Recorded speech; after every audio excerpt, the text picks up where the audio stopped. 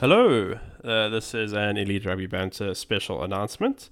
As teed up on Sunday's episode and now confirmed, we have decided to make some changes. Based on some feedback we have received and our own views, we have decided to focus the pod on what we believe to be our strengths while avoiding overlap with other podcasts. So, 1. Episodes will be 1 hour at most and shall be enforced by a stop clock. We're not joking. If we do not have an objective judge, this will be impossible. If you've been a long-term listener, you will understand these problems.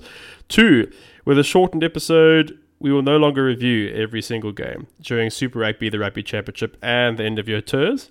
Instead, we'll focus on 2 to 3 talking points only from each weekend. Besides, video is the best format to really dig into a game, and while we know a lot about rugby, let's face it, sometimes we do talk a lot of rubbish. 3, the pod will primarily focus on the news section and the bountiful fruit that emerges from it. As you, our loyal listener, knows, we can spend 10 minutes talking about a serious injury to a player, get distracted by his hair colour for 20 minutes, then revert back to why South African high school rugby is being pillaged by European clubs. It's rather eclectic, and it's what we do best.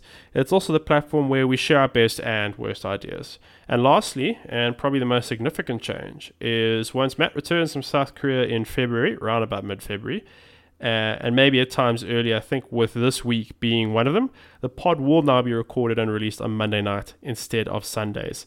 Besides, often the biggest news drops on a Sunday after we record. We look forward to another great year of rugby and podding, and we hope these changes will ensure we stay enthusiastic, keep our respective lives on kilter as pod members, and critically, produce a show that we enjoy recording and you, the listener, enjoy listening to. If we aren't all having fun and a laugh, what's the point? I mean, it's called Elite Rugby Banter, correct?